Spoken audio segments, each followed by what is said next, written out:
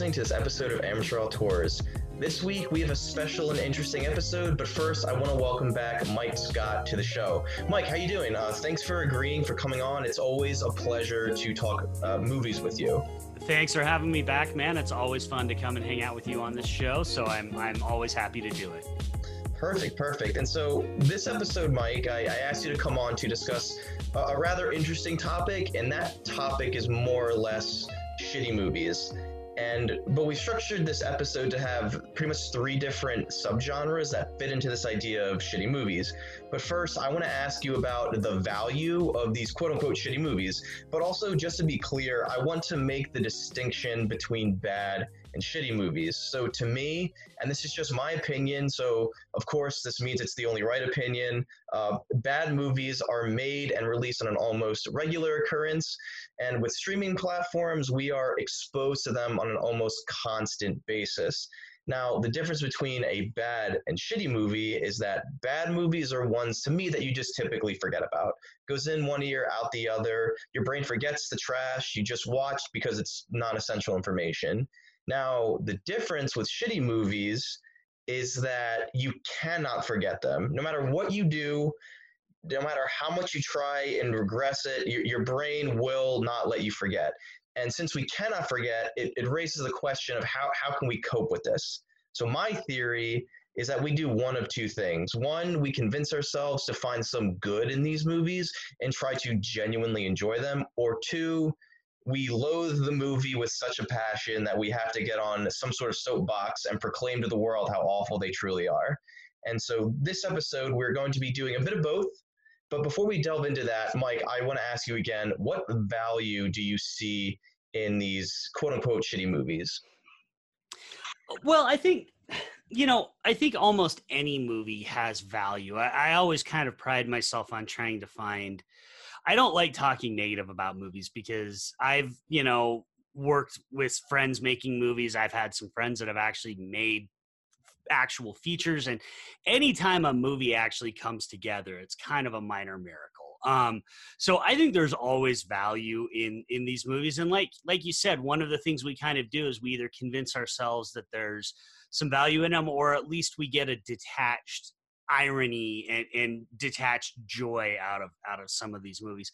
There's really only truly a few movies that I see on a given year that I would consider to be just sort of irredeemable. And a lot of times those are actually not the movies that people would think of. They're not your drive-in quality ones. To me, they're usually the ones that the expectations should be higher, the quality should be better, and for whatever reason, narrative choices or what, they just epically fail. And one of my picks is going to kind of hit that point home.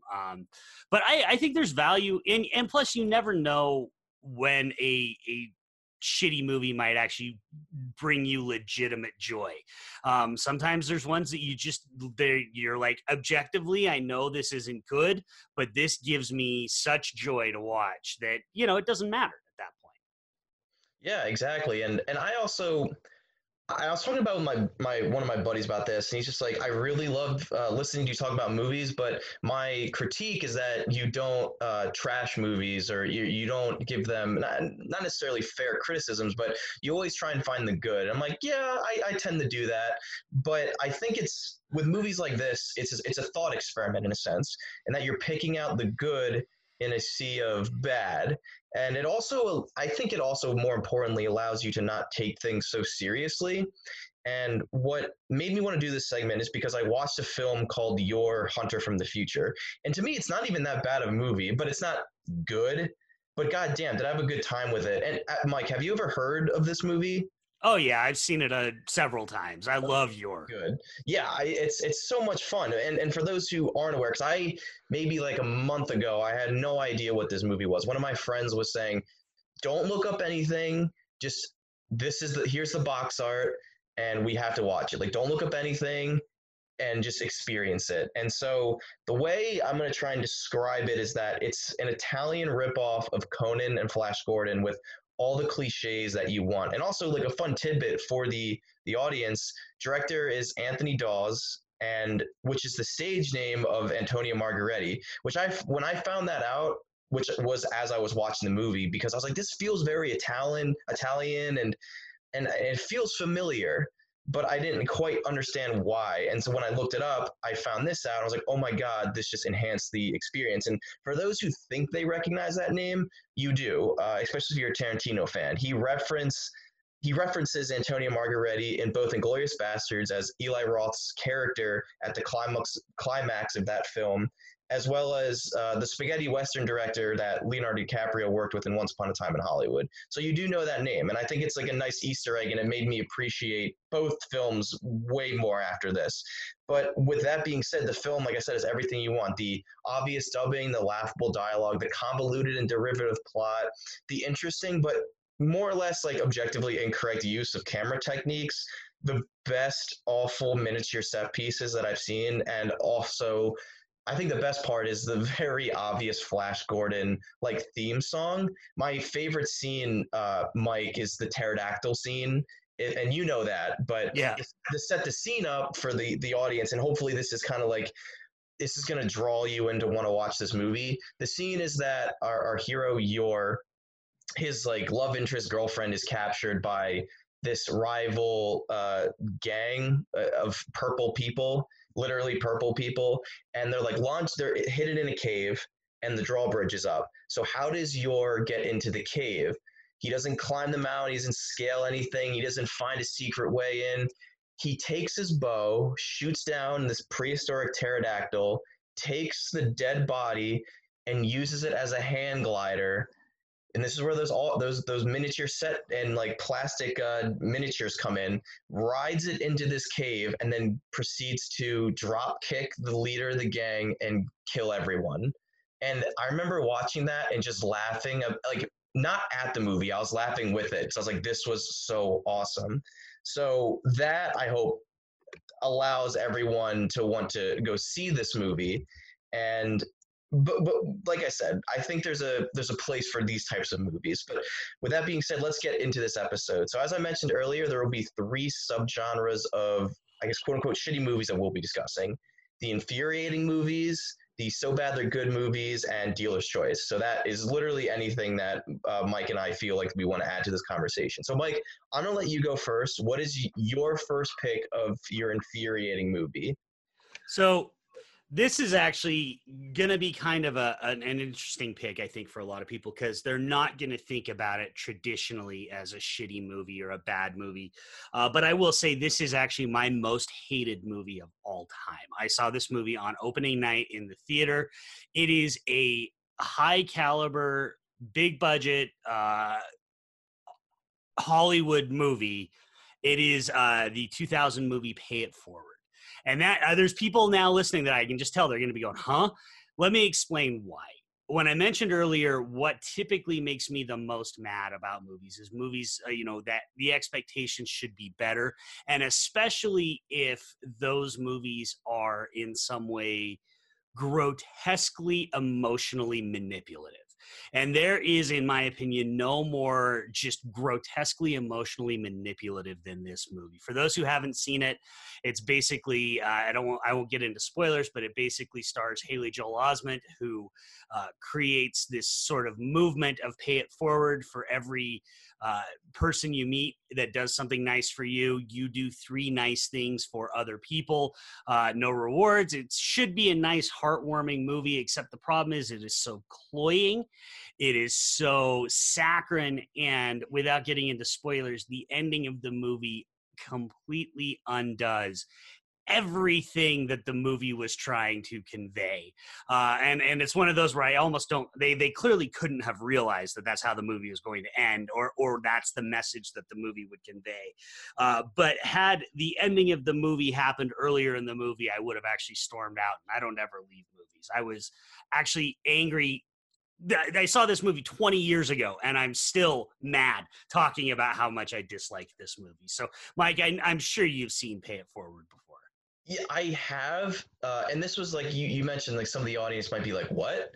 And this was something I was saying off air, in that when I proposed this to you, because this was like when I thought of this topic after watching I was like, "Who?" Mike is the only guy that I feel like I would want to have this conversation with, just with like the plethora of movies that you've seen. Um, and and when you said this, I was like, huh, not exactly what I was thinking, but I think this is good because the definition of shitty movies is very different for everyone. And I've seen this movie a while ago, like maybe when I was in middle school, because and this is going to be interesting. So I was in like CCD, like the whole like Catholic religious like school, like after school stuff, and prepares you for everyone knows prepares you for your like sacraments and whatever. And so my mom was actually the CCD teacher, and she kind of I forget how the segue came up, but she brought up this movie, Pay It Forward, and that's how I watched this. And we had actually watched a few of the scenes in like during the CCD classes at night, notably like the classroom scene when Haley Joel Osment is describing this whole idea, this pay it forward movement, and and then specifically like the whole subplot with the homeless man that he gives a second chance. He does something nice for him, and I just remember watching that, even at maybe I was like 13, and my mom was like, "This does not mean take in a homeless man and let him sleep in your garage or something like that. But it's this idea of, you know, pay it forward, do something good for someone. Although, be it this is a very extreme situation, and I guess how, and then where the emotional manipulation of the film comes in. And I remember thinking this was one of like I said in the beginning, like there's those bad movies that you just forget about, and I remember not liking it that much, and then I've just completely forgotten it. So I've out of the three films that you're recommending, this is the one I'm least familiar with, but as I was thinking about it and returning and watching scenes, I definitely was like, yeah, this is even as I'm looking up the just Wikipedia for just basic stuff. It says the film was released to mixed reviews, with most critics criticizing the story and accusing it of excessive emotional manipulation, particularly in its ending. So pretty much exactly what you're echoing. So yeah, this movie, from what I remember, I didn't like it, but it was one of those that I was like, huh, that's interesting that this would be your like most infuriating pick. And you're right, because the thing is all of this that we're talking about is completely subjective, right? You know, we try and pretend that movies there's an objective scale, but there really isn't. It's just how does a movie make you feel at the time you see it? And for whatever reason, this movie just it hit a berserk button in me that kind of left me sort of not to get too hyperbolic, but you know, emotionally scarred for by how much I hated this movie when I saw it. To the point that, like you said, you know, there's bad movies that you watch and you just forget about, and this one is burned in my brain because I just think the movie is it is more manipulative than a Lifetime Channel movie, but it's got multiple Academy Award winners in it, and it's got no business being the kind of movie that it is. So I do agree with you. When you mentioned this, I thought, well, that's probably not really going to fit in kind of what we were initially talking about. But I was also like, but if I think of a movie that infuriates me more than any other movie, this is the one that I think of. So it seemed the most appropriate for me to talk about this one as the movie that just aggravates me to no end. And I was just thinking about this. Does Kevin Spacey being in it now, does that affect how you view the movies? Because people like Kevin Spacey are going to come up like in this discussion at the very end for my last pick, just kind of like teasing that. But does Kevin Spacey being in this affect how you view the movie as like now as well? Like, is it even like that extra sting? Because for me, I feel like anything with Kevin Spacey now, it I can't separate the actor and the art, which I don't even like that statement to begin with. But I just every time I see Kevin Spacey, it just like aggravates me to no end. So I was curious if you have a similar reaction now where it's like I hated this movie, but now I really hate this movie. But I'm just curious. Like I just thought of that off the top of my head. I do with most Kevin Spacey movies. In fact, it sucks because family's favorite Christmas movie of all time is The Ref with Dennis Leary. Oh yeah. I haven't been able to watch that for a few years. This one, I don't think I could hate this movie any more than I already do. So this is actually one of the times where it doesn't affect me very much because I already disliked his performance greatly in this movie. I thought, this is K-Pax Kevin Spacey when he was just maudlin and ridiculous. So it doesn't affect me as much on this one, primarily because I was never, ever going to watch this movie again as long as I lived. And so, but I will agree with you that other Kevin Spacey performances, it really did. He is one of the problematic people that really makes it very difficult to watch and get any joy out of any of his movies. And yeah, I'm looking forward to just as a teaser again, the one we're going to talk about a little later in the episode. Yeah. So yeah, and that's to try and tease that, but yeah, it's because for me, it definitely would make it a little bit worse. But with that being said, I'm going to transition into my first like infuriating pick, and I think the theme is that this is probably my least favorite movie I've ever seen. So my pick is I can't tell if it's 2011 or 2016. I've been getting mixed mixed signals about when this movie came out. I'm going to say 2011. The Amityville Haunting. Now, it is not the Amityville Horror. It is not any of the subsequent sequels. This is a found footage film about quote unquote the Amityville house. Oh my God, this film. Mike, were you able to watch it? It's available on Amazon Prime. I was able to watch it, and man, it's a good thing I like you because I was cursing your name when I was watching this movie. I was cursing myself. Like, I was like, fuck me. Like, I'm an awful person for doing this. Yeah, it's not good, man. I'll let you take it, from there, but it is not good. This movie, like, okay, so the history that I have with this movie is that I think this is why I'm inclined to think it was 2011 because I remember watching this movie vividly in high school, and at that time it was available on Netflix. So that was when in high school you get together with your buddies, watch a movie like late at night, just put just random trash on, or just whatever movie we found on Netflix. And I was like, oh, like Amityville, and I thought this movie was going to be like the Ryan Reynolds remake from the like early 2000s. It is not that, and I just remember watching this movie and being completely flabbergasted in just how awful and just lack of understanding of like film that this movie has. And so the whole plot is that this family moves into the quote unquote Amityville house, and we're following like the hauntings. It's a couple, like a mom, dad, two sisters, or two daughters and a son, and older sister, middle child's the son, and then the youngest is the last daughter, and the son is just filming everything. Eventually, there's like I guess surveillance tapes put into the house because the dad is a military guy and he's into surveillance and he's trying to capture.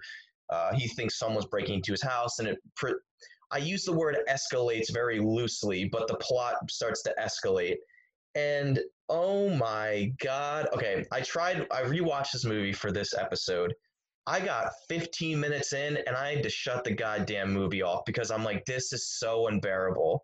And then I was like, okay, I have to finish it for Mike because he's watching it. Like, if I'm putting him through it, I have to watch it. And this movie just sucks. Like, I hate it in every sense of the word. I'm like, I don't even know where to start. Like, the characters, there are no characters.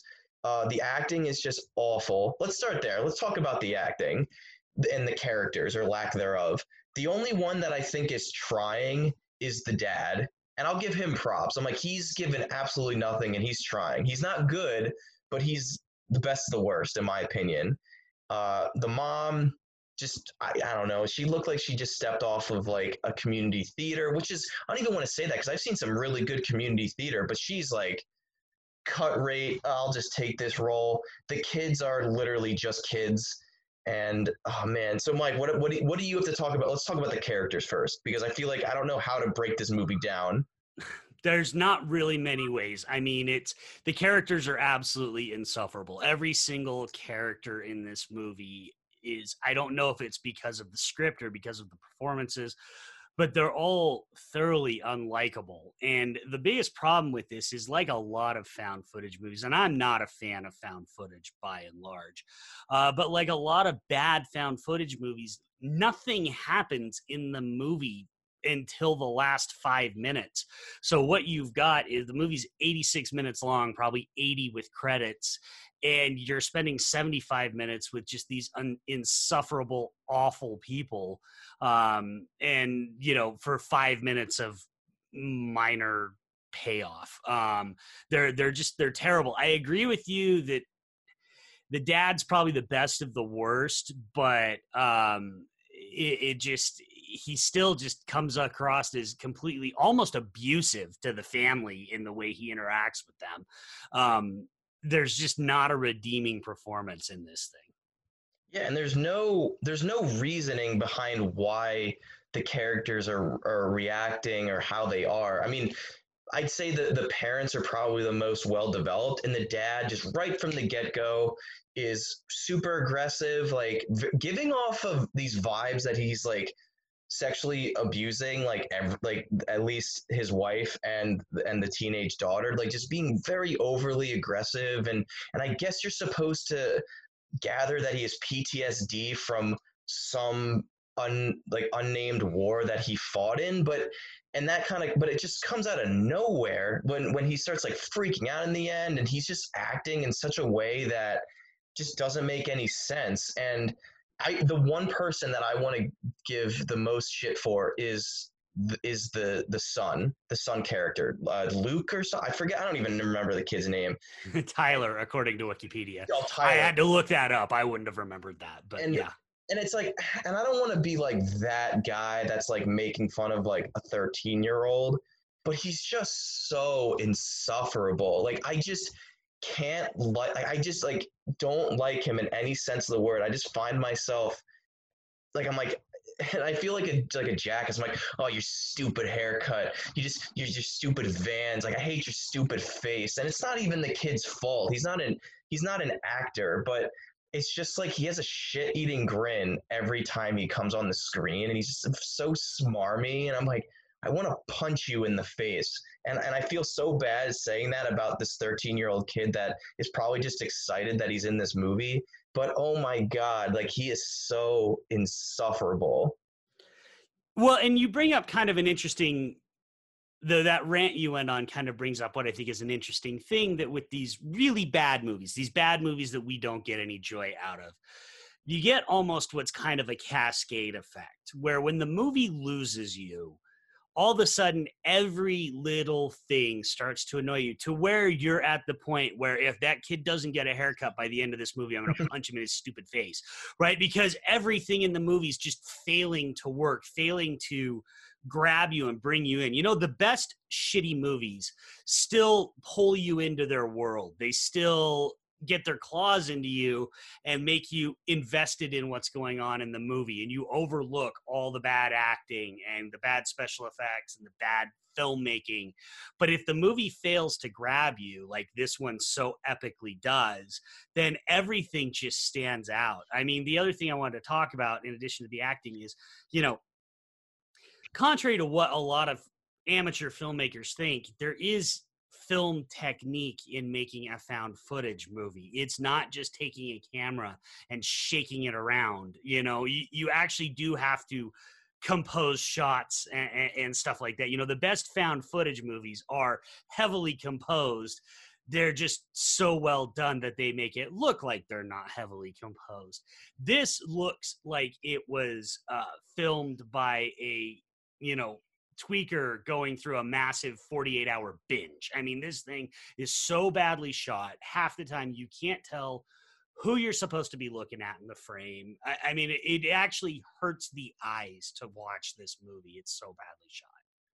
And I think like you're saying like, oh, it's like it might be, or it feels like it's being filmed by like a tweaker. I think it's genuinely being filmed by this 13-year-old kid, and because you can very clearly tell when there's a, I'm going to use this term loosely, a camera operator, because at least like the camera, like you can kind of see there's some sort of blocking, and he's trying, and like whoever's operating the camera at least has it in focus. Because whenever the kid has the camera, it's clearly not in focus. There's random shots, like it just feels like, hey kid, here's this camera, like go film, and that's not how you do this. Like with guys like us that know, like kind of have a little bit more behind the scenes of how films are shot, can clearly tell when it's ADR versus the kid is actually holding the camera, and it's just like like I remember there's one shot where I guess they're referencing, or they're like referencing the power line, which ends up killing someone in the end, or like towards the end of the movie, and they're like, it's like a slight buzzing, and they're like, wait, what's that? And then they turn to the line. I'm like, wait, no, what's going on? And it's just like a screen, but it's not focused correctly, and you're like, wait, what the fuck am I looking at? And it's just an insert shot. And this kind of transitions into this lack of story, that any, like you said it, nothing happens in this movie, and when something happens, nothing happens. um the first 15 minutes, we have this opening, I guess, like, so we'll, minor spoilers. I'm not expecting anyone to watch this movie unless you're like severely like hammered. Um, but the opening shot, we have this kind of typical, oh, teenage, like kind of like Michael Myers, like kids going to this house, or Halloween, kids going to an abandoned house to party and have sex. And those kids are unbearable as well. But they go in, they die, and then we hard cut to the family moving in. How that audio, like how that film made it into the opening with no cut, whatever, fuck it. There's no logic to this movie. And then the family moves in, and within, I'm led to believe in one day, like two people die in this house. Am I wrong in that? And that's when I shut the movie off, when the second death occurs within It's one day. it's hard to tell the time frame. It seems like it. I mean, that's the way the movie makes it seem, but then to me it's like the characters don't really react like they've had these two things happen right back to back. It's really there's no sense of time in this movie. I don't know how long the movie takes place. It feels like it's only over a matter of a couple of days, but it's really hard to tell. But yeah, it's I don't know I how feel much more like, we even want to talk about this thing. yeah, and I just feel like it is over those 5 days, because they have those, because it's not on purpose, because they have like, oh, like day three, like June whatever, and then it just keeps going one day at a time. It's not like The Shining where it's like Monday, Tuesday, Wednesday, Thursday, Friday, or something like that. They have like specific dates, and that, like, again, that's just like piling on top. And then the end of the movie, it just kind of ends, and you're like, wait, what? Like, the whole, spoiler alert, the whole family gets killed by these ghosts, and we get these autopsy like screenshots that there's even fucking spelling errors within these autopsies, and you're like, oh my god, like you couldn't even spell the word like exhumed correctly, or like massive burns, like you're like, oh my god. So this is the movie, like, as you can tell in my in my ranting and voice, that this movie I absolutely despise. And if anyone wants to watch it, sure, it's available on Amazon Prime. Like, go nuts. But I had to turn it off after 15 minutes, and the only reason I watched it was because I knew I was putting Mike through this torture. Yeah, you cashed in a friend card on this one. I'll tell you that much. The one last thing I do want to say is the director is an actor by the name of Jeff Mead, and he is in what I actually think is a good shitty movie from the '90s. He co-stars with Mark Dacascos in Kickboxer 5: The Redemption, which is actually a very good shitty movie. So watch that one instead if you need some Jeff Mead love. That's the better option to go with. Is he like actually like a character? Or is he like a background dude that is No, very? he's the second lead in the movie, Oh, and he's actually good. He's got some pretty decent martial arts skills, and he's an interesting person to play off Mark Dacascos, because if people have seen John Wick 3 or that, Mark Dacascos is incredibly charming and likable, and Jeff Mead's sort of the stoic, silent one in the movie. So they kind of bounce off one another a little bit, and it actually it's a good shitty movie. It's not good, but it's a lot of fun. So definitely check that one out over this one, please. huh. Interesting. Interesting. All right. So with my rant being done, let's get into more fun stuff. So let's get into the so bad they're good category. So Mike, what is your pick for the so bad it's good? So anybody that knows me knows I'm a huge horror fan. Horror and action are kind of my things, and this one is, to me, the definition of so bad it's good. It's a 1984 film from Beverly Sebastian, and if anybody recognizes that name, she's the director of the Gator Bait movies and a lot of 70s and 80s exploitation movies. This is a horror film that she made called Rocktober Blood. It's an Australian horror film that stars nobody of any note. The most important thing about it is the soundtrack is done by an Australian metal band called Sorcery that was very popular in Australia in the 80s. And the music in this, I think, if you like 80s metal at all, the music in this movie just absolutely kicks ass. Plot is very straightforward. Lead singer of a metal band goes crazy one night, kills off a lot of people, like recording engineers, and tries to kill his girlfriend in the band and stuff like that. And he gets caught. The movie then jumps forward 2 years later, where his girlfriend is now the lead singer of the band, and a killer, he has been executed, but a killer that looks suspiciously like him has come back. And I don't want to say any more because the major plot twists in this are just ridiculous. But the whole thing culminates in a 20-minute long concert where they basically play the entire soundtrack, and it is beautiful in its ridiculous exploitation ways. So this is a movie I watch this movie fairly regularly, typically every October. I just get so much fun out of this movie. Were you actually able to watch this one, Mike? Yeah, yeah, I found it. Now, so these last two I was able to watch, and you were able to point me in the right direction. I believe this one is it. This one that's available on YouTube. It's available on YouTube from the filmmaker's own YouTube channel. So it is officially available on YouTube. You're not watching a pirated copy. I mean, the quality's still shit. It's just a VHS rip, but you're not watching. I actually bought a DVD of it on Amazon, and it's basically the DVD is from the producers as well. It is just a burned DVD-R of the version that's on YouTube. So, yeah, you can freely watch it on YouTube in an official capacity. Yeah, because I watched it on YouTube from your recommendation, and your second pick I actually was able to find on YouTube as well. And we'll get to that. So this is actually interesting. So I did watch it, but I was like, this. Why does this sound so familiar? And then I looked it up, and I started watching a bit of it. I'm like, this sounds like something that Red Letter Media would watch for like Best of the Worst. Like every Halloween, they have a rock focused horror film. And lo and behold, I watched the movie and then I looked it up, just like Red Letter Media, Rocktober Blood, and sure enough, they did watch it on it was Best of the Worst, but it was a Plinketto, so they watched it randomly, and so I have watched their like snippet review of Rocktober Blood, and yeah, this is definitely there's so much going on. Like it's both a it's like a hard rock. If you really love heavy metal, like this is for you. The opening credits are just like a 5 minute interlude of them recording this song, and I'm with it. I mean, it's not this isn't my favorite genre of music, but I'm like, I'm digging the song, and just how long and how just it commits to it, and then even just it kind of becomes like a who done it is. Is our main heroine, is she going crazy? Like, what's going on? And then it kind of throws it on its head. Like it kind of throws the mystery out the window, and it just goes balls to the wall of embraces of what it is.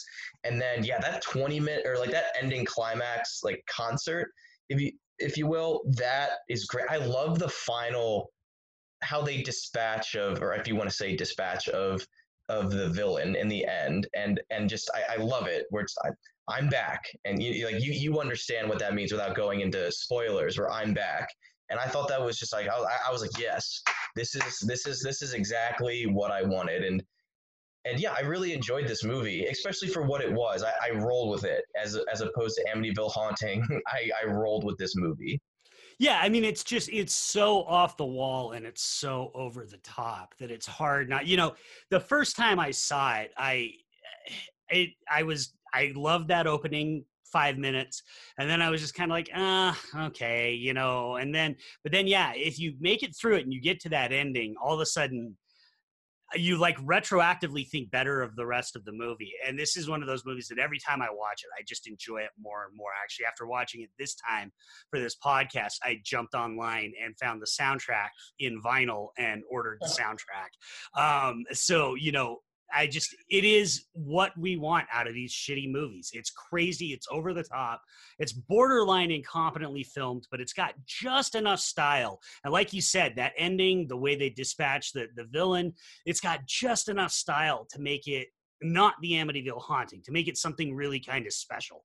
And so this is just so much fun for me. Yeah, and Trey Lauren, I believe, is like the main, I guess, he's like the main rocker, and yeah. he like, again, in the last movie there was no character that I enjoyed. Here I was like, I really like this guy. He's not good, but he's like just enough camp that makes me want to keep seeing him more and more. And so yeah, no, I thought Rocktober Blood was very much entertaining, as I don't want to say nonsensical, and I don't even want to use the word incompetent. It's just it's the lightning in a bottle, which is another reason I think like movies like this are great. Like something like Samurai Cop or The Room, like they're all lightning in a bottle, and then inevitably they try. Well, I don't think Rocktober had a sequel. I think I think they had a Kickstarter, but then that turned into be some fraud thing. I know Red Letter Media goes into it a little bit more, but typically with these types of movies, they always try and have a sequel, and they are always not as good because you just can't. It's lightning in a bottle. You can't recreate that level of, I guess, I don't want to say crap, just I guess magic. Let's just say magic. But yeah, no, I think this is a very great pick for So Bad It's Good. Thanks. Yeah, I thought you might like this one.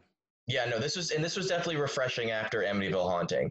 So, and I feel like any movie is refreshing after that. But I could watch Paint Dry, and I'd prefer that over Amityville Haunting. But anyway, so I'll transition to my So Bad It's Good, and mine I feel like it's a pretty well known So Bad It's Good.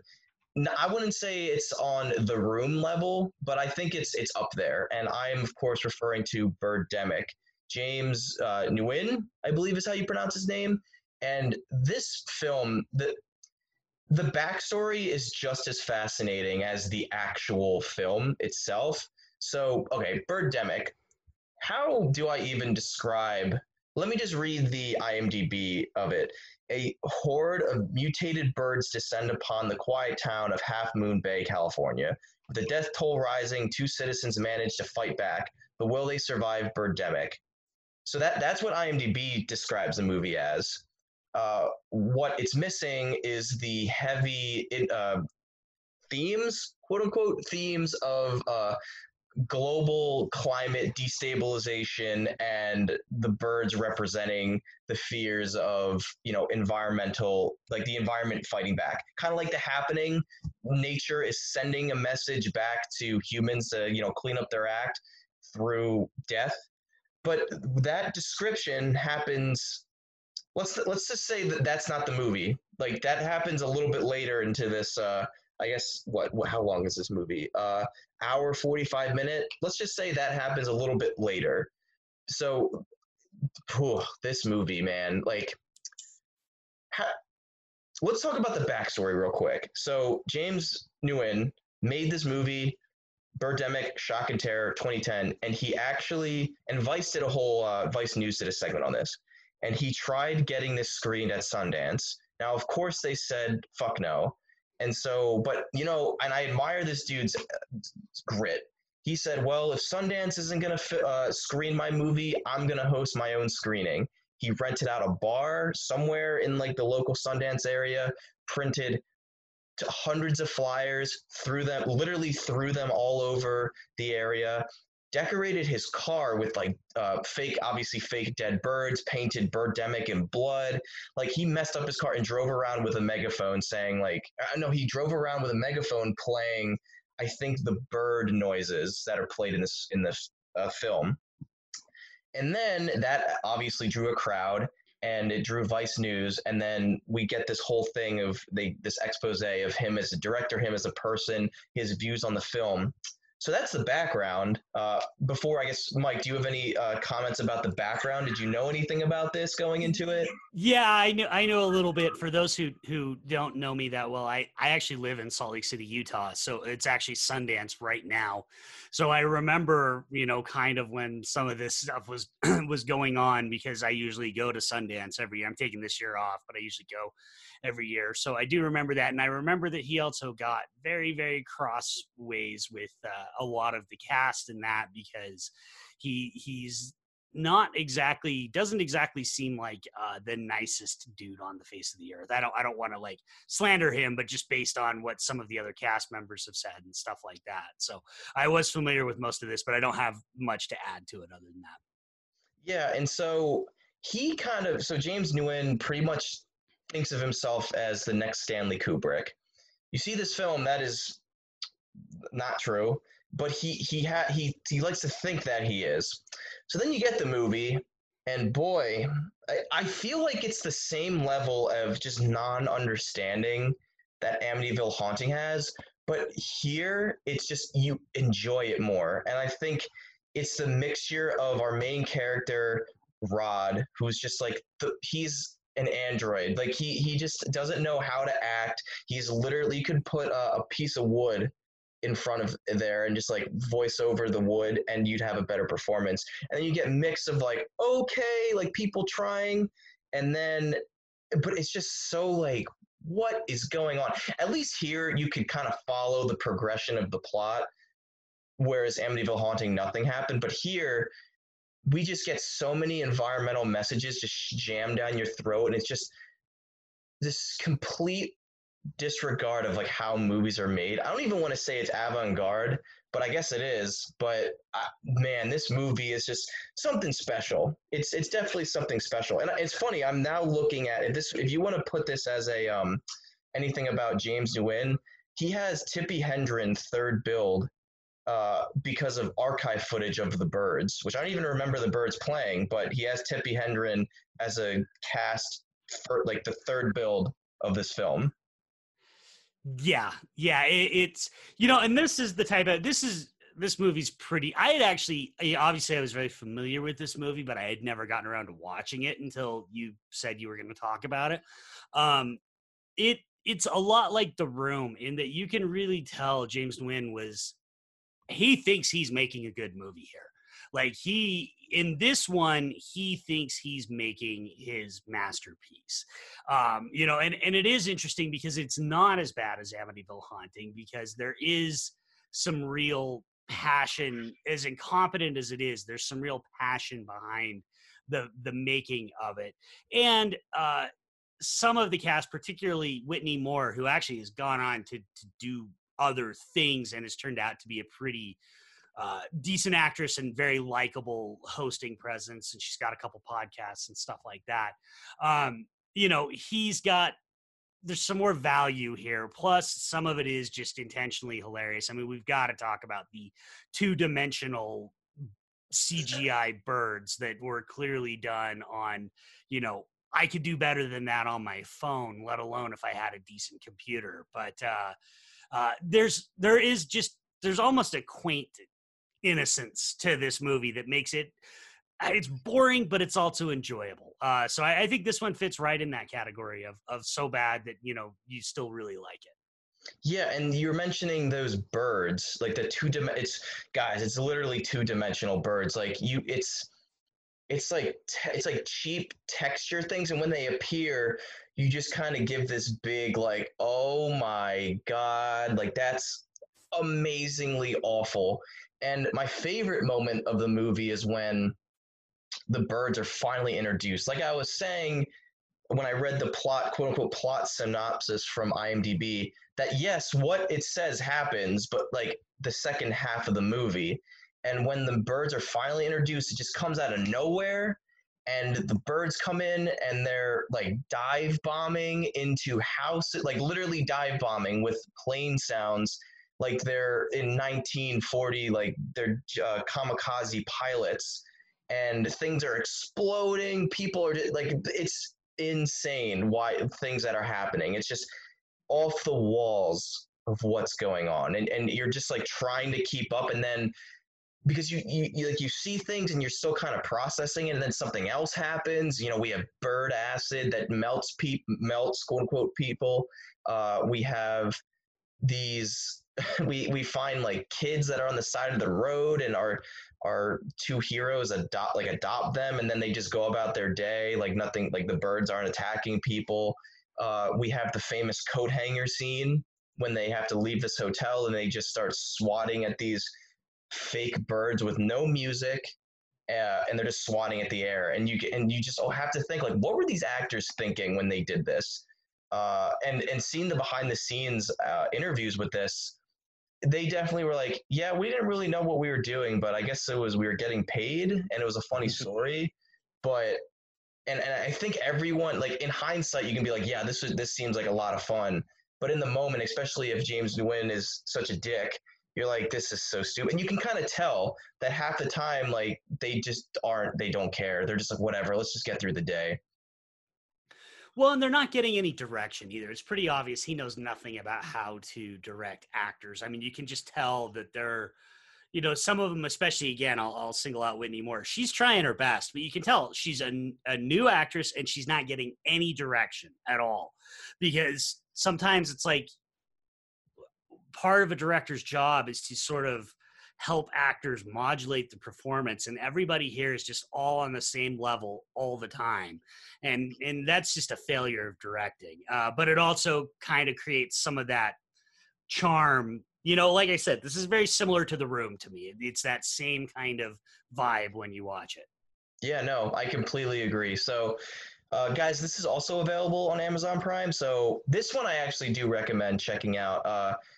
How I originally heard about this was through a YouTube channel called JonTron. He's a pretty, I guess, well-known YouTuber. Got multiple, or lots of like millions and millions of views. I'm not sure of his subscriber count, but it's probably in the million, like way in the millions. This is one of his older videos, and if you don't feel like, I feel like watch that first so you get like the basic points and hit and beats of the movie, and then maybe get your friends together, treat it like The Room, maybe get a little drunk and make fun of the movie. Like I think there is something here for everyone, I think.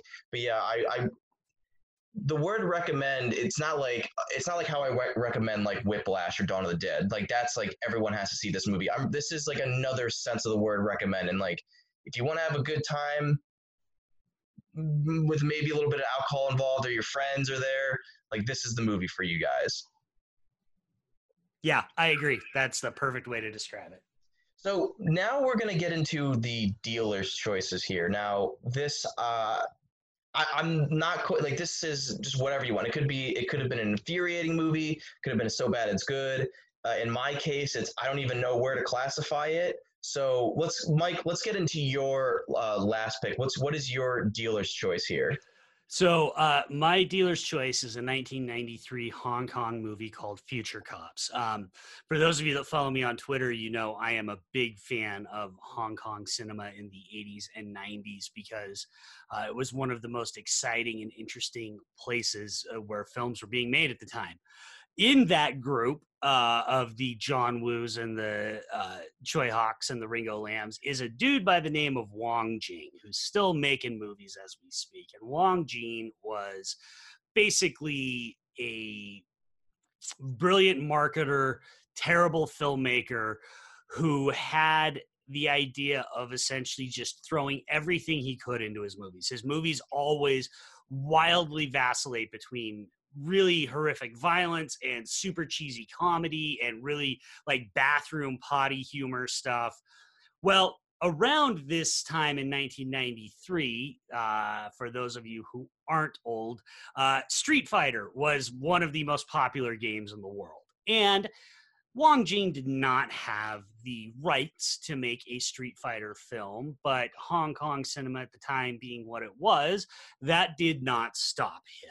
So Future Cops is the story of a group of future cops, played by some of the biggest actors in Hong Kong at the time, Andy Lau, Jackie Chung, Aaron Kwok, Simon Yam, who have to come back in time to protect this person that's basically a ripoff of Terminator. The bad guys go back. But our characters are all Street Fighter characters. So like Andy Lau is basically Vega and Jackie Chung's basically Guile. And the bad guy is General Bison. And Ken is on the bad guy's side, but, you know, as the movie goes on, starts to switch, you know, it is a Street Fighter movie. It is 100%. They have the powers. They're throwing them. Ken and Ryu are throwing Hadoukens at one another. Vega's got his claw. You know, Simon Yam plays Dhalsim. He's got the stretchy arms and the legs and everything. To be honest with you, it's a better Street Fighter movie than the Van Damme official Street Fighter movie, even though I love that movie and actually thought about recommending that one too. But it is a ridiculous mishmash of movies. It makes no sense. You almost feel like you're in kind of a fever dream as you're watching it, because it just, no one scene really makes any sense with the scene that came before it. Complete with the point that, not to get into spoilers, but it's Future Cops. What am I going to spoil? One of the characters actually turns into Goku from Dragon Ball Z rather than a Street Fighter character. It's what I love about Hong Kong cinema. This movie defies description. If I tried to sit down, as I'm trying to do right now, and explain it to you, it would fail. So you just need to trust me and watch the movie. Mike, I do know you watched this one. So what did you think of Future Cops? I very much like had a really good time, but I was like, what the hell am I watching? I didn't realize that it was going to be like Street Fighter related, because I remember in the opening scene we're in the future and we have the fighting sequences, and not knowing, like, I thought it was going to be like a Hong Kong movie, like a martial arts movie, and I was like, okay, like it's going to be a little cheap. And then all these powers start to come into play, and I was like, oh, okay, like the whirlwind kick. That I was like, oh, okay, this is the movie we're gonna be in right now. And then the humor was really odd to me, like, well, odd in the best of ways. Like, I went with it, like almost all the time I went with it, because I just kind of was like, okay, this is the movie, but it just like throws you in, and at first I didn't know how to take it. But then once we get back into, I guess, the past of 1993, I went with the movie a lot more. But then, like halfway through the movie, I forgot what the movie was about, because it doesn't stay on focus. It feels like someone that is just like, oh, this is cool, this is cool, this is cool, and they just go on tangents and a tangent upon tangent upon tangent, and like the moment that I just was like, the movie really, like, I really invested myself in the movie was probably like the midway point when the love ballad came on. And I was like, oh, okay, like I'm into the movie now. I mean, not that I wasn't going with it before, but I'm like, okay, again, I'm not taking it that seriously, and the movie's not taking itself that seriously. And this is the movie that I was able to watch on YouTube, but that love ballad was like, the whole thing is subtitled except the love ballad. So I was just watching these like wacky visuals, and that's also the kind of fun part of watching like foreign movies sometimes without subtitles, is you just project whatever you want on there. And I had no idea what was going to come next, because at one point they're dancing, and then they go back to like I guess like the ancient like Japanese to like feudal times, and they're like having kids and stuff like that, and they're like changing diapers. I was like, what the fuck is he saying to this girl? Um, but and then suddenly an hour into the movie, the villains come into the movie, and I was like, oh, okay. But and then there's like and then they come back in, but then there's a track sequence when the main character is like they're helping him win at sports, and it's like, wait, what is going on in this movie? So I was going with a lot of the humor just because it's not taking itself that seriously, and I really did enjoy this. And I was like, and as I was watching, I was like, only Mike would recommend this, and I mean that as like the most like I mean that as a compliment, and this is why I wanted to pick. I asked you to come on and have these recommendations because I don't think anyone that I know outside of you would recommend a movie like this. So like how did you like so did you see this when it came out? Like how did you stumble upon this? I saw this. So I started getting into Hong Kong cinema right around the time this came out, but it was really hard to find movies. A lot of them didn't get imported here. If they did, they were very expensive. But I happened to have a local theater here in Salt Lake that at the time would what they would do is they would buy the laser discs and then they would copy them onto VHS tapes and rent out the VHS tapes, which is probably not legal, but for somebody like me, I didn't care because it was the only way I was ever going to see these movies. And so I tried to absorb every Hong Kong movie I could get my hands on. And then there was a company called Tai Sing that's long since gone out of business that actually got into business importing these Hong Kong movies on VHS and Laserdisc and eventually DVD for a reasonable price. And so I don't remember exactly when I first saw this. I want to say it probably would have had to have been around 1998. Would be when I first saw it. I've seen it a handful of times ever since then because it's not good. And you're right. I mean, that's Wong Jing's hallmark, the juvenile humor that makes almost no sense. Everything's almost like a non sequitur, right? It just bounces from thing to thing to thing to thing. But there's such an energy. The thing I can say about a movie like Future Cops, and this is one of my favorite things with sort of shitty movies, is when one hits, you get done with it and you go, I've never seen anything like that before. Like you can honestly say after you watch Future Cops, you've never seen a movie like that before in your life. And that's a special thing. That is a thing to cherish. Whether you like the movie or not, that doesn't happen when you watch as many movies as we do. That doesn't happen very often. So that's why, even though I think this movie is, it's a bit of a tough watch if you're not going with it the whole way. I actually found it this go round to be a bit tougher of a watch than I have in the past, but it still feels like such a unique time capsule of a country and a filmmaking movement and a time, because this movie could only have been made in early 90s Hong Kong. Anybody else tries to make this movie, it's just not going to work. And that's one of the things I love about it.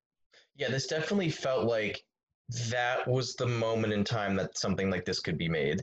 Like Yeah. it was in the right time, right place, right people behind it.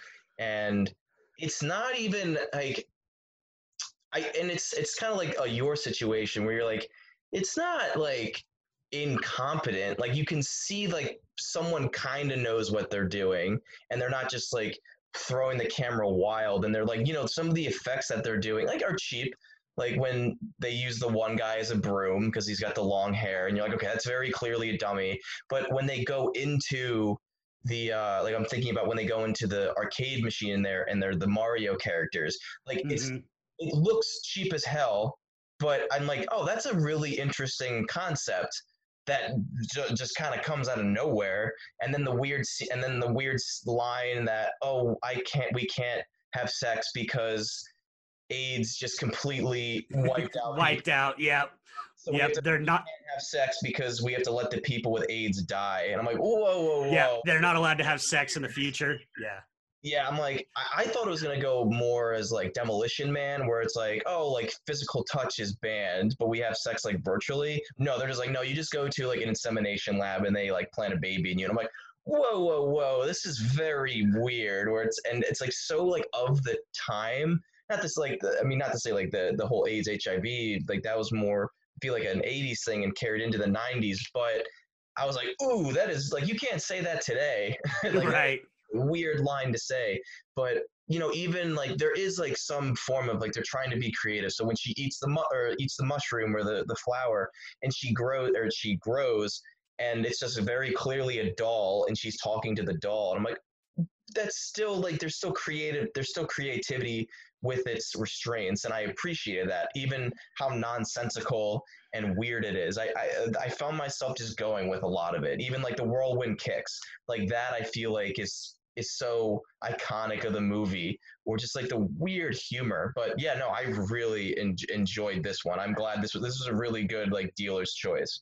Yeah, and and you mentioned that it's not totally incompetent, and it's not. One thing I do want to point out on this is the cinematographer is a guy by the name of Andrew Lau, who would go on uh, 15 years later or 10 years later to make a movie called Infernal Affairs, Mm. which is the basis for Martin Scorsese's The Departed, and is a movie that some people, myself included, actually think is superior to The Departed. And the action choreography is by a Chinese or a Hong Kong choreographer named Ching Siu Tung, who was the stunt coordinator on Sam Raimi's Spider-Man. I mean, there Mm. is some real talent in this movie. It's just that Wong Jin's such a lunatic, and the way Hong Kong movies were made, they made them fast and they made them cheap. I mean, this thing was probably shot in 10 days, and so they crank out movies, and you get something pretty special with these movies. Yeah, exactly. And so with that, we're going to transition into the last one. And I feel like we're going to have a really good conversation about this. So, like I mentioned with the dealer's choice, with me, I didn't quite know where to factor this. Like, I don't know if it's so bad it's good, if it's actually good, or like, I have absolutely no idea where to put this. And so I'm going to be talking, or what I'm going to be putting forward is R. Kelly's Trapped in the Closet. So I've been wanting to talk about this for a while. I was actually going to have my buddy Will come on because Trapped in the Closet was kind of like a meme between the swim team because I was a collegiate swimmer, as you all know, and it was like a meme between us all when I was like a sophomore. Because I remember, uh, so a little backstory how I kind of found or stumbled upon Trapped in the Closet was I feel like how most kids like when they're like elementary school, how they kind of accidentally stumble upon good music, and that's through Weird Al Yankovic. So I listened to what is it, Trapped in the Drive-Thru.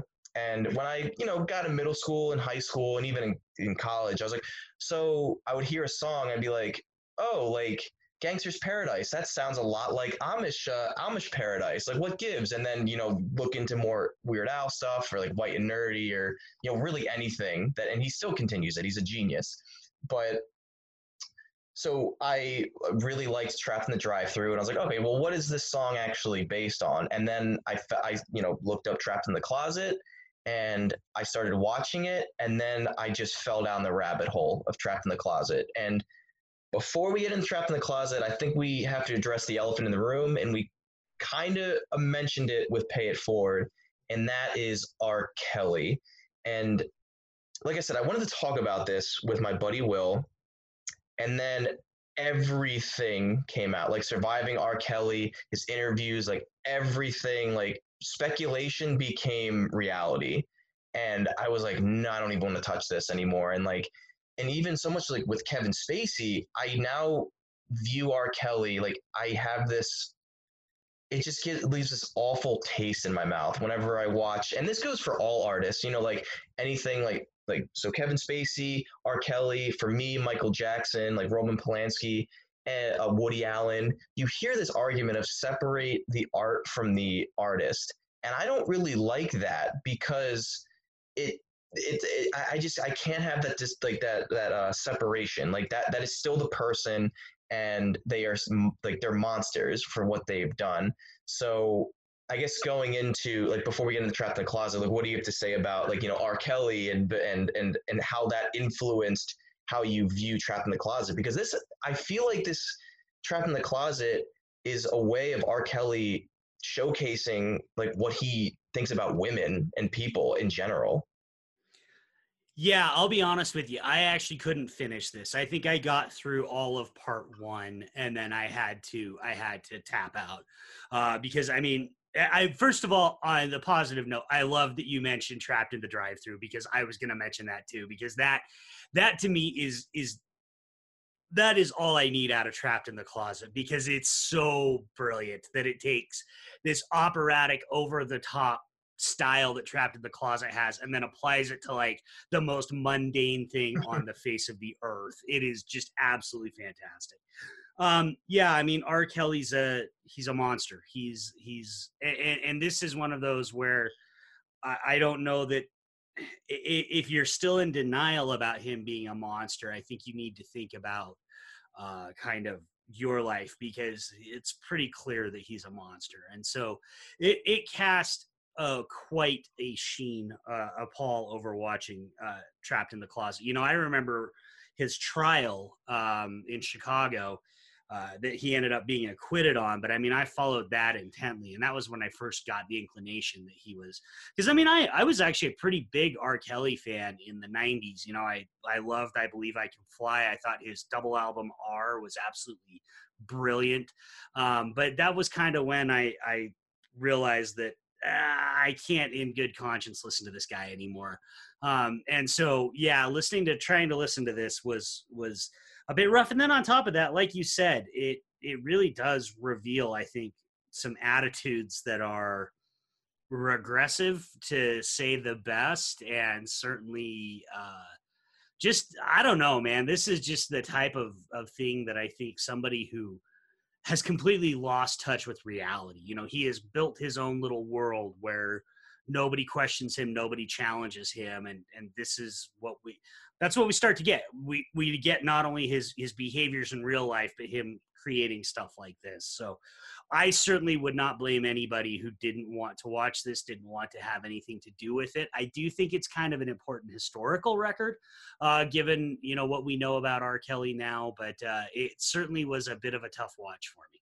Yeah, and why I wanted to talk about this is because like I said, I don't know whether or not it's good, whether it's like so bad it's good. Like I don't know where to classify this. Like I don't know if it's a commentary on this like bump and grind, like over dramatic music that R. Kelly is known for, or if it is just another iteration of this bump and grind, like over dramatic music that he is known for. Like I can't tell because so it starts off Trapped in the Closet, um, kind of like what not that I expected, but it's a story about a man that is cheating and he has to hide in the closet from a spouse. But then the story, so there's 33 episodes. I've only like seen the video of 1 through 22, and I just read what happens for 23 through 33 because I couldn't find it. But now after I've read what happens, fuck it, you don't need to. You don't need to because that's what you were saying. It's just this dude that he's surrounded by yes men, and he just did whatever. He completely got away from what he had going on, and so you know you have these these ideas of okay, like spouses cheating on each other, like the consequences of that. But then it starts going like it starts escalating. And I remember watching the first episode and I was like, okay, like this is pretty serious. Like there's some random moments in the video that you're like, okay, whatever. But then the lyric that got me like, okay, something's weird is when he says, I pulled out. It's like the husband comes in, he checked in the bathroom, he checked under the bed, he checked in the dresser, he approaches the closet. I pulled out my Beretta. I'm like, whoa, wait, you did what now? And then it just continues and continues with the husband of the person that R. Kelly is, like the woman that he cheated with. Her husband is a pastor who's gay. He goes home and his wife is cheating on him with a cop, and that's where I think he had like it ends with the neighbor coming up, and that's where I'm like, okay, he's done. And then it just keeps escalating and escalating. Where I'm like, I feel like he just said, how far can we take this? And that is, so you have those serious tones of like, you know, consequences of cheating. And even at the end of 22 of part 22, there's this whole theme of the package. and they keep saying like, oh, who has the package? What's the package? And there's like what's the package mean? And to me, it represents, and I think I'm not the only one to theorize this. It represents HIV/AIDS, and it starts with one of the characters. It's insinuating he's in the hospital. I'm like, oh my god, like this is something. There's consequences to these actions, and like all these characters are infected with HIV/AIDS. But then 23 through 33 just completely drops that point, and they never bring it up again. And that's where I'm like, wait, so is he actually trying to say something? But then he intersperses it with he voices all of the characters, including a Southern Belle. When you have characters like a name like Pimp Lucius, he's a stuttering pimp, or the old man character Dale, I think, or I forget the name, and he's just this like Tyler Perry caricature of an older black man. And you're like, wait, where's the category? I have no idea where to classify this. I think it's more silly and it has no purpose, but that's where I think the argument comes in. If this all is making sense, I know I'm kind of like all over the place. Yeah, no, and it's hard to not be all over the place. So I just looked up because I couldn't remember exactly what all I watched. So I watched the entire, I guess, chapter 1. So I basically watched parts 1 through 12, and that's where I gave up was after part 12. So I watched the first arc, if you will, and yeah, it just keeps escalating. You know, I actually mentioned this on another podcast I just recorded. This is the type, and this is the difficulty a bit with R. Kelly and Kevin Spacey and Polanski and some of these others. You know, R. Kelly is incredibly talented. This is the kind of bad thing that only a really talented person can make, because it is so over the top and so singularly his vision, for better or worse, that, you know, you do kind of have to give it a little bit of respect, as much as it's ridiculous, and it is completely ridiculous. I love that you mentioned, so I pulled out my Beretta. I'm not even a gun guy, but even I noticed that in the video, he pulls out a 1911 45. I'm like, dude, how lazy do you have to be that you literally say Beretta in the song and can't be bothered to get a Beretta for the filming of this? And that just, to me, is, again, that's that kind of incompetent filmmaking that is a hallmark of a lot of his stuff, because there's no reason that should happen. And it's a minor thing, but it's the type of thing that tells you the quality of what you're about to watch. And then, yeah, I'm with you. It's hard to know what he's trying to say here. I'm not even sure he knows, because there's parts of it where it could almost be read as a criticism of toxic masculinity, but then it immediately turns around and essentially becomes an advocation of toxic masculinity, right? Nobody better question Sylvester's manhood, you know? And so it's just kind of all over the place and a bit of a mess. And it's one that I think, I'm glad you recommended it, because I do think it's interesting to talk about here. It's one that I think if R. Kelly wasn't R. Kelly, this would be playing like midnight theaters around the nation, right? And college kids would be getting drunk and high and going and watching this and singing along and dressing up like the characters, almost Rocky Horror style. But because it's R. Kelly, it's kind of hard to take that kind of joy out of watching it, because it's total camp. It's pure camp. It's pure straightforward camp. But every time you look at it, you're looking at R. Kelly, and it's just like, well, how many women is he keeping in his basement essentially while he's filming this? So it's a tough thing. Did you watch Surviving R. Kelly, Mike?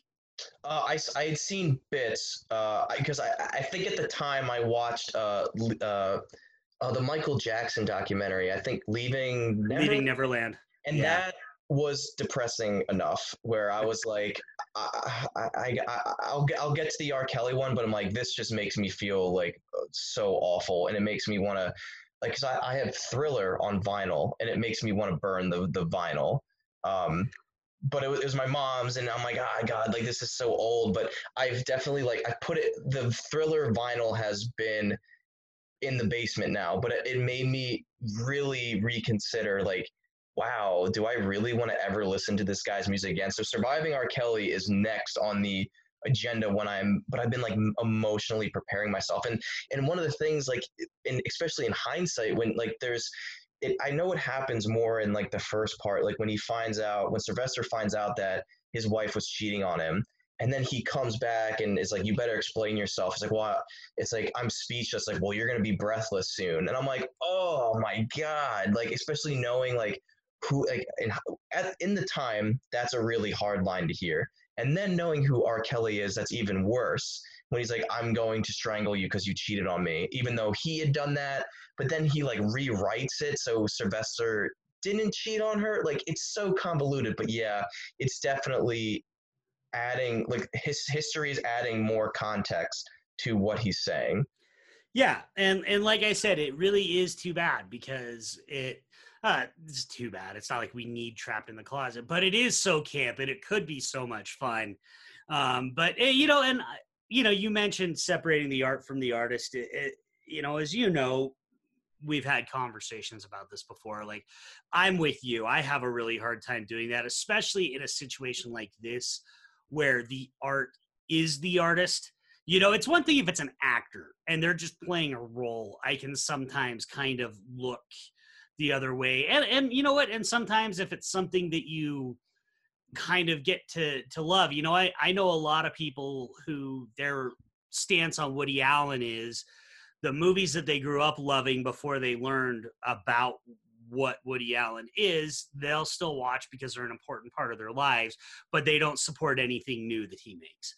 Everybody's got to come up with their own, line, whatever they do. And anybody that thinks they can be consistent in that, I think is probably not being honest with themselves. I mean, I know I certainly like problematic people. I still have a soft spot for Steven Seagal, the Steven Seagal movies I grew up watching, and he's just an absolute monster. So I guess what I was getting at on this one, though, is this one's tough because this is so much of R. Kelly. He's putting his heart and soul into this. So it's really hard to separate it because it is R. Kelly. This movie, album, opera, whatever you want to call it, is him. And so it is kind of hard to get that distance. I feel like it's the problem I have with Woody Allen for me, because Woody puts so much of himself into his movies that he's a little different than, say, Brett Ratner, who's a giant piece of shit, but I can still watch X-Men 3 or Rush Hour and not really feel like I'm seeing any. Brett Ratner's not putting his heart and soul in anything. Brett Ratner doesn't have a heart to put into anything, and so it's a little different. But yeah, I don't know. I don't know how much more I have to say about it other than if you can get the distance, man, light up a bud, pour a whiskey, and bask in the camp glory that is this thing, because it is ridiculous.